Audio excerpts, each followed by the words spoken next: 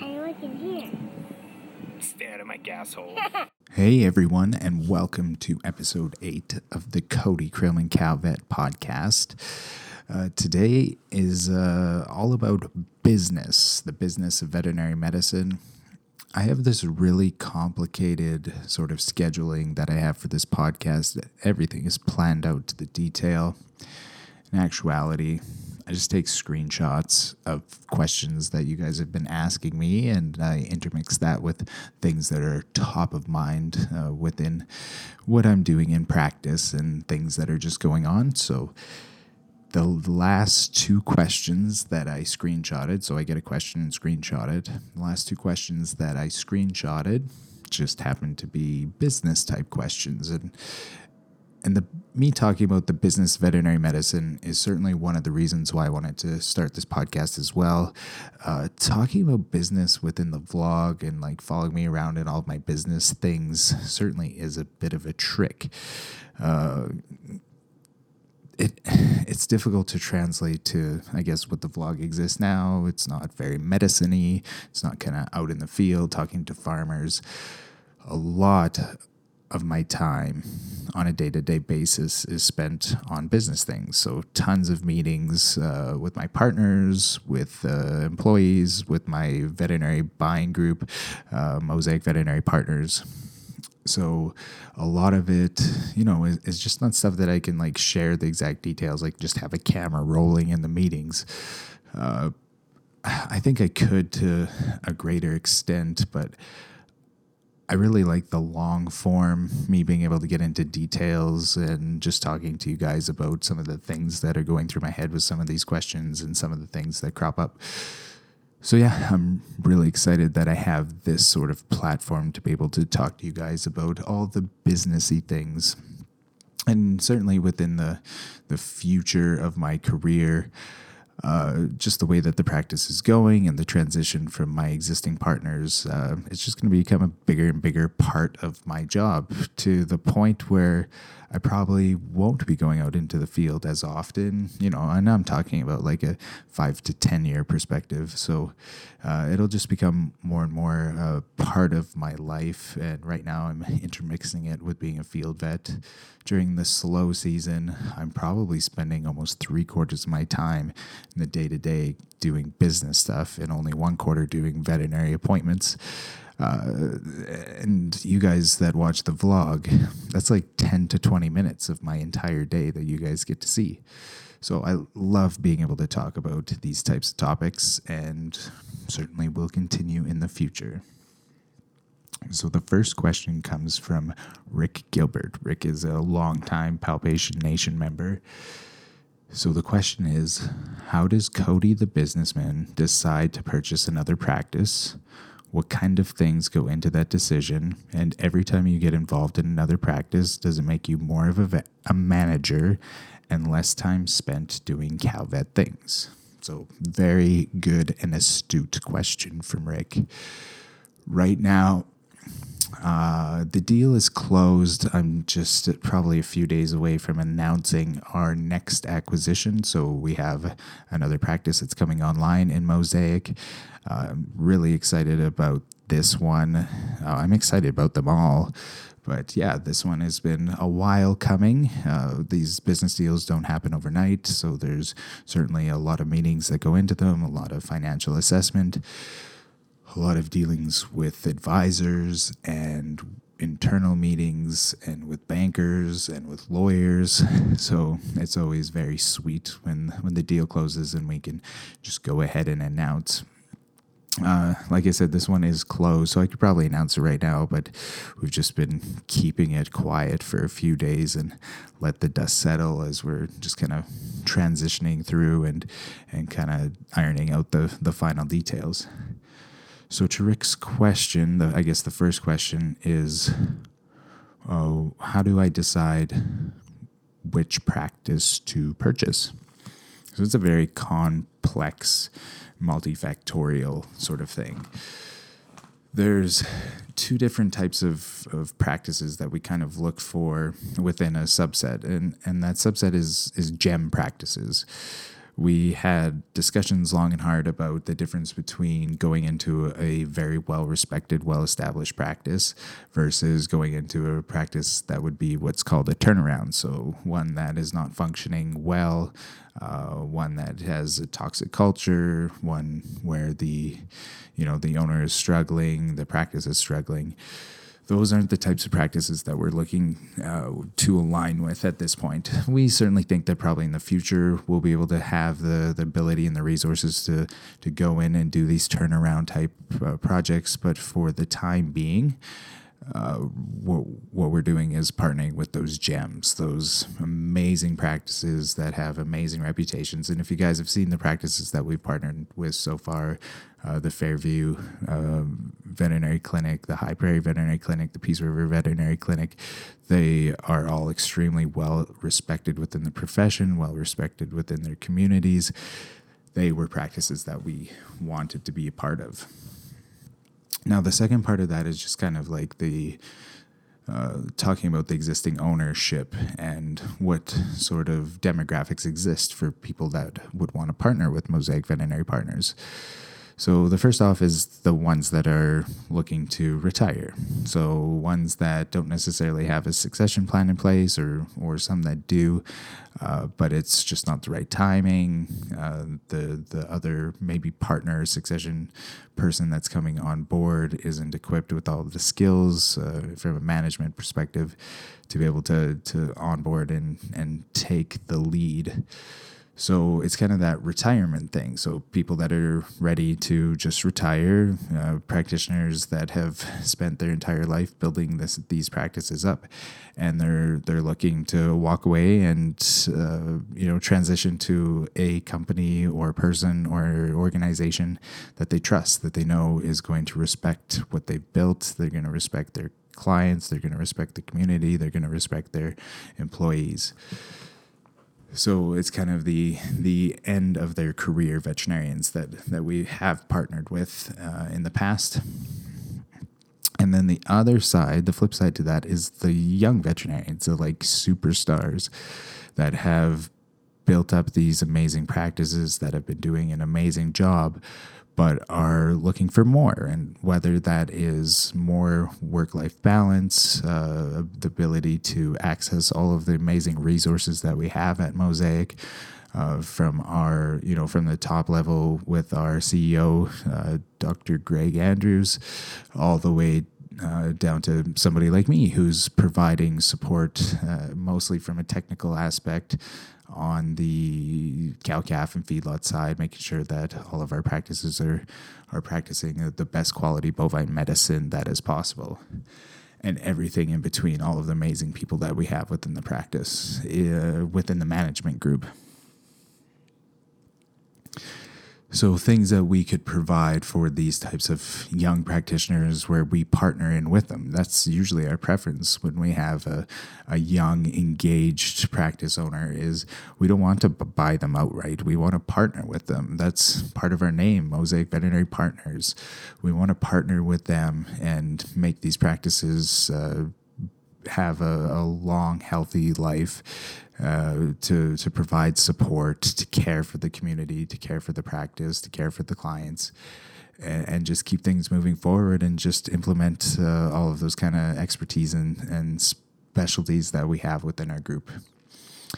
That is the case with our newest acquisition, an amazing, amazing practice owner, doing so many things so right, that is just looking to partner with us because they want their practice to be sustainable in the future, and to make sure that all of the, I guess, T's are being crossed and the I's are being dotted, and having the ability for their team to access into what we have and just provide that level of support. That word support is so incredibly important to our group. So yeah, that's kind of what we're looking for from like a global standpoint. So really well ran, well respected practices, and then within that, the kind of demographic, the ones that want to partner with us for the long term, and then those who are also looking to turn their practices over to a group of veterinarians who are successful in their own right in running their businesses. And keep what they've built over the last 20 to 40 years sustainable and moving forward. The next part of that is kind of a combination of geography. Are we going to be able to serve that? Does it make sense within the pocket? What type of competition there is in the area? What type of relationships do we have with the other practices that could be within that practice sphere? And the financial aspect as well. So obviously, we need to be able to invest in a practice that we can cash flow, right? We want these to be sustainable businesses. We want to, at the very least, have enough money left over at the end of the year to pay payroll and to invest back into those practices. So they do have to be financially sustainable. And from that perspective, all practices are essentially financially sustainable. It's just that the practice price, what we're paying to buy that practice, has to be in line with that cash flow. So a lot of time goes into looking through that, all of the financial records over the last several years, and really analyzing that, doing risk benefits, and really teasing out what potential opportunities exist. And just from a broad business perspective, whether it's a tire shop or a restaurant or a veterinary practice, that we're going to be able to invest into these practices, and that they're going to be able to pay for themselves. It's no different in any sort of sphere of business. So that's really what we're looking for and how we make that decision.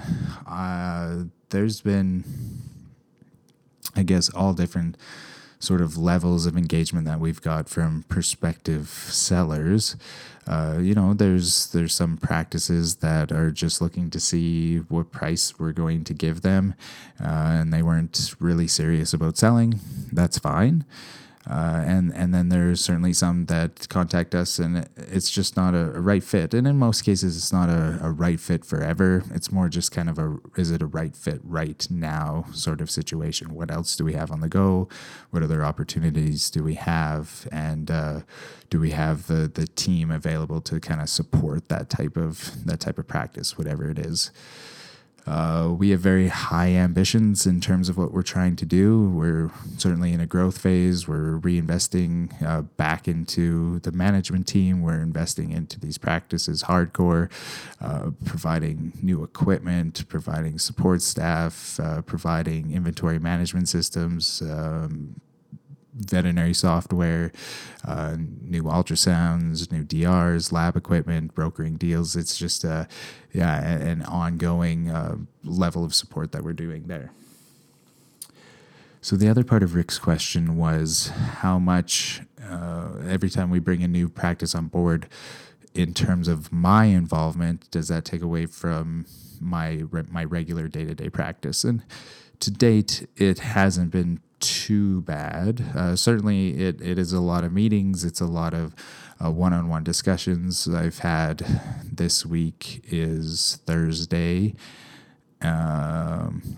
and it was a long weekend. So 3 days into this week, and I've had about 3 or 4 meetings specifically pertaining to Mosaic, and then some phone calls and some texts and some emails and stuff like that. So it does take up a proportion, and certainly every practice that we bring online, it does take a little bit more time, especially during the first several months, because there's lots of training and lots of integration, lots of communication, and then also we also take a lot of time in kind of that strategic planning and what are the next steps and how are we going to convey that message and what are we going to do to hire new veterinarians. And that's kind of one of my specialties within the group is, strategically planning on how we're going to keep these practices staffed. What are some of the strategic things that we're going to do in the future to be able to make sure that we have a steady stream of really amazing veterinarians going into these practices to support them and to support the communities. If we fast forwarded to say 5 years from now, it will take an even greater proportion of my time as a practicing veterinarian, and that's my goal. That's what I want. That's my vision and my future. I love running businesses. I love running practices. I love every aspect of veterinary medicine. So of course I'm going to love that. And what we're building at Mosaic, I feel is truly special. And I'm so excited to just be able to share that specialness with the rest of the veterinary community. So yeah, it takes up more time, but that's not necessarily a bad thing. And we're able to still do all of the amazing things that we're doing at my cow vet practice and continue to grow and diversify in our other business ventures as well. The next question comes from Emily Roos. Emily is wondering if I could discuss veterinary salaries and schedules. She says, not exactly a topic many people are comfortable asking or speaking about. And then she also asks, is it difficult to start your own practice? And is there any advice or cautionary tales that I might want to talk about? So the first part of that is discussing veterinary salaries and schedules. Within the market that I'm in right now, and certainly salaries is very geographically dependent. I've talked with a lot of different veterinarians from a lot of different areas across North America, and salaries are all over the map. There's pockets within rural U.S. where I've heard veterinarians, their first year out salaries are in that $35,000 U.S. range, which is like $1 million Canadian. It's not quite that bad. All the way up to some really competitive areas where veterinarians are getting like $40,000 signing bonuses to come on board. Mostly those are in like the small animal corporate type practices. And certainly there's a lot of baggage attached to a $40,000 signing bonus, including very long contracts and a not very nice path out of those contracts if one so chooses to get out of one. Within the Alberta job market right now, so where the majority of our practices are, most starting wages for a new grad coming out would be in that usually $75,000 to $85,000 Canadian range. I would say most are probably landing right around that $80,000 mark. My first job out in practice was at VetAgri Health Services, and I was right in that $75,000 range. Most, and that's just based off of some of the surveys that have gone out within the profession. Most associates will kind of, after 5 years, would be in that $100,000 range, and then associates that are very experienced and about 10 years out in practice would be in that $120,000 range. Usually those associates will start to get put on different production bonuses. So whether that's a production of or a percentage of their production, a production salary kind of pro-sal basis would be around that 22%. So getting about 22% of the services that you're billing out. That's typically not including prescription refills or prescription products or dog food. Usually that percentage is a lot less just because the margins that veterinary practices make on those types of things are quite a bit lower than what the margin would be on services. If you're thinking about services, a vet making that kind of $80,000-$85,000 range would essentially be making about that $45 to $50 per hour. Whereas the veterinary hospital would be billing out at about $200 an hour. That's kind of like an average rate that practices would try to aim for in billing out when we're talking about like consulting services and stuff like that. So that's why the margin is quite a bit different, and practices can afford to pay kind of in that 20 to 24%. I've never seen much higher than that. But there's a lot of different ways that you can certainly manage that. The benefits can vary greatly. It's pretty standard that health benefits are included in that. That there is vacation that is kind of in that 3 to 4 week range for starting veterinarians, and also the CE allowance, so the continuing education allowance, typically around that $1,500 to $3,000 range per year, plus about 5 days off for being able to take time off to go to that continuing education. And then there's certainly some other bonuses like emergency call fees. So it would not be uncommon for a veterinarian to have in their contract an emergency call fee bonus. So if you get called out in the middle of the night, typically a practice would charge around like $100 extra, just because that's kind of an emergency after hours fee. Most of the time the veterinarian would get all of that, and then about 50% of any of the things that they're doing. So let's say you're going out and doing a calving, it costs $200. You would get 50% of that, and then you would get your $100 emergency call fee.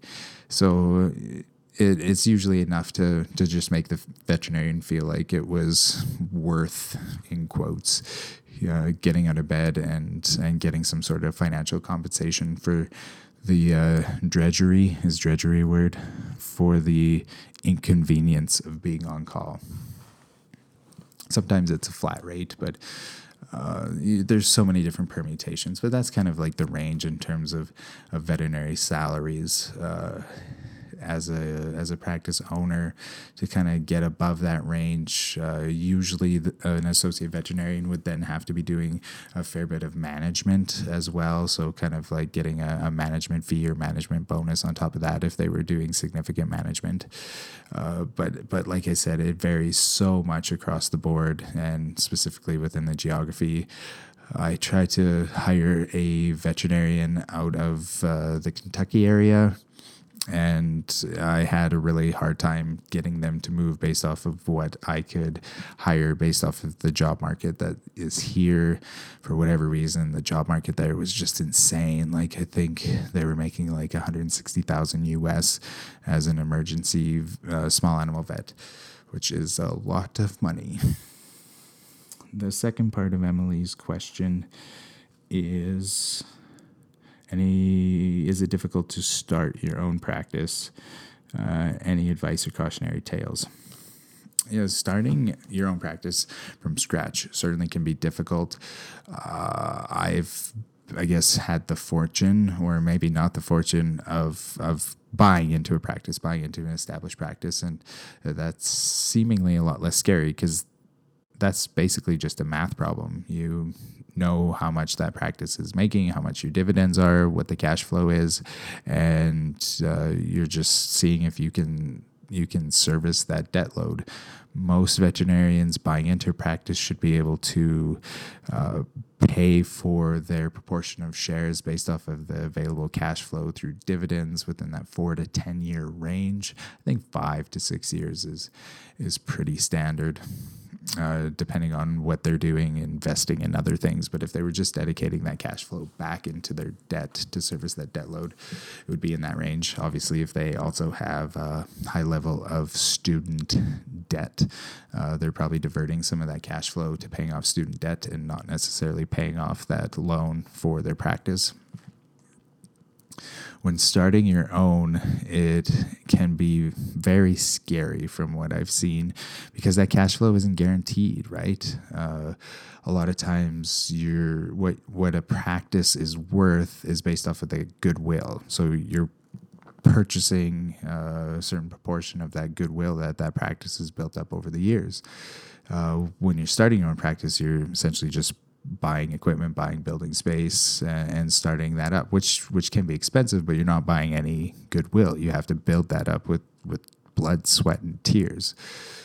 So it can be difficult to be able to know exactly what your cash flow is going to be. And really, that's like the biggest precautionary tale is cash is king, right? You have to just have the ability to service that debt load. And if you don't have the ability to service that debt load, then you're going to go out of business. That's why 90% of restaurants that start up will go out of business. Is just a cash flow problem. The inability to service that debt load, and they just have to close the door. It's sad, but that's the biggest thing.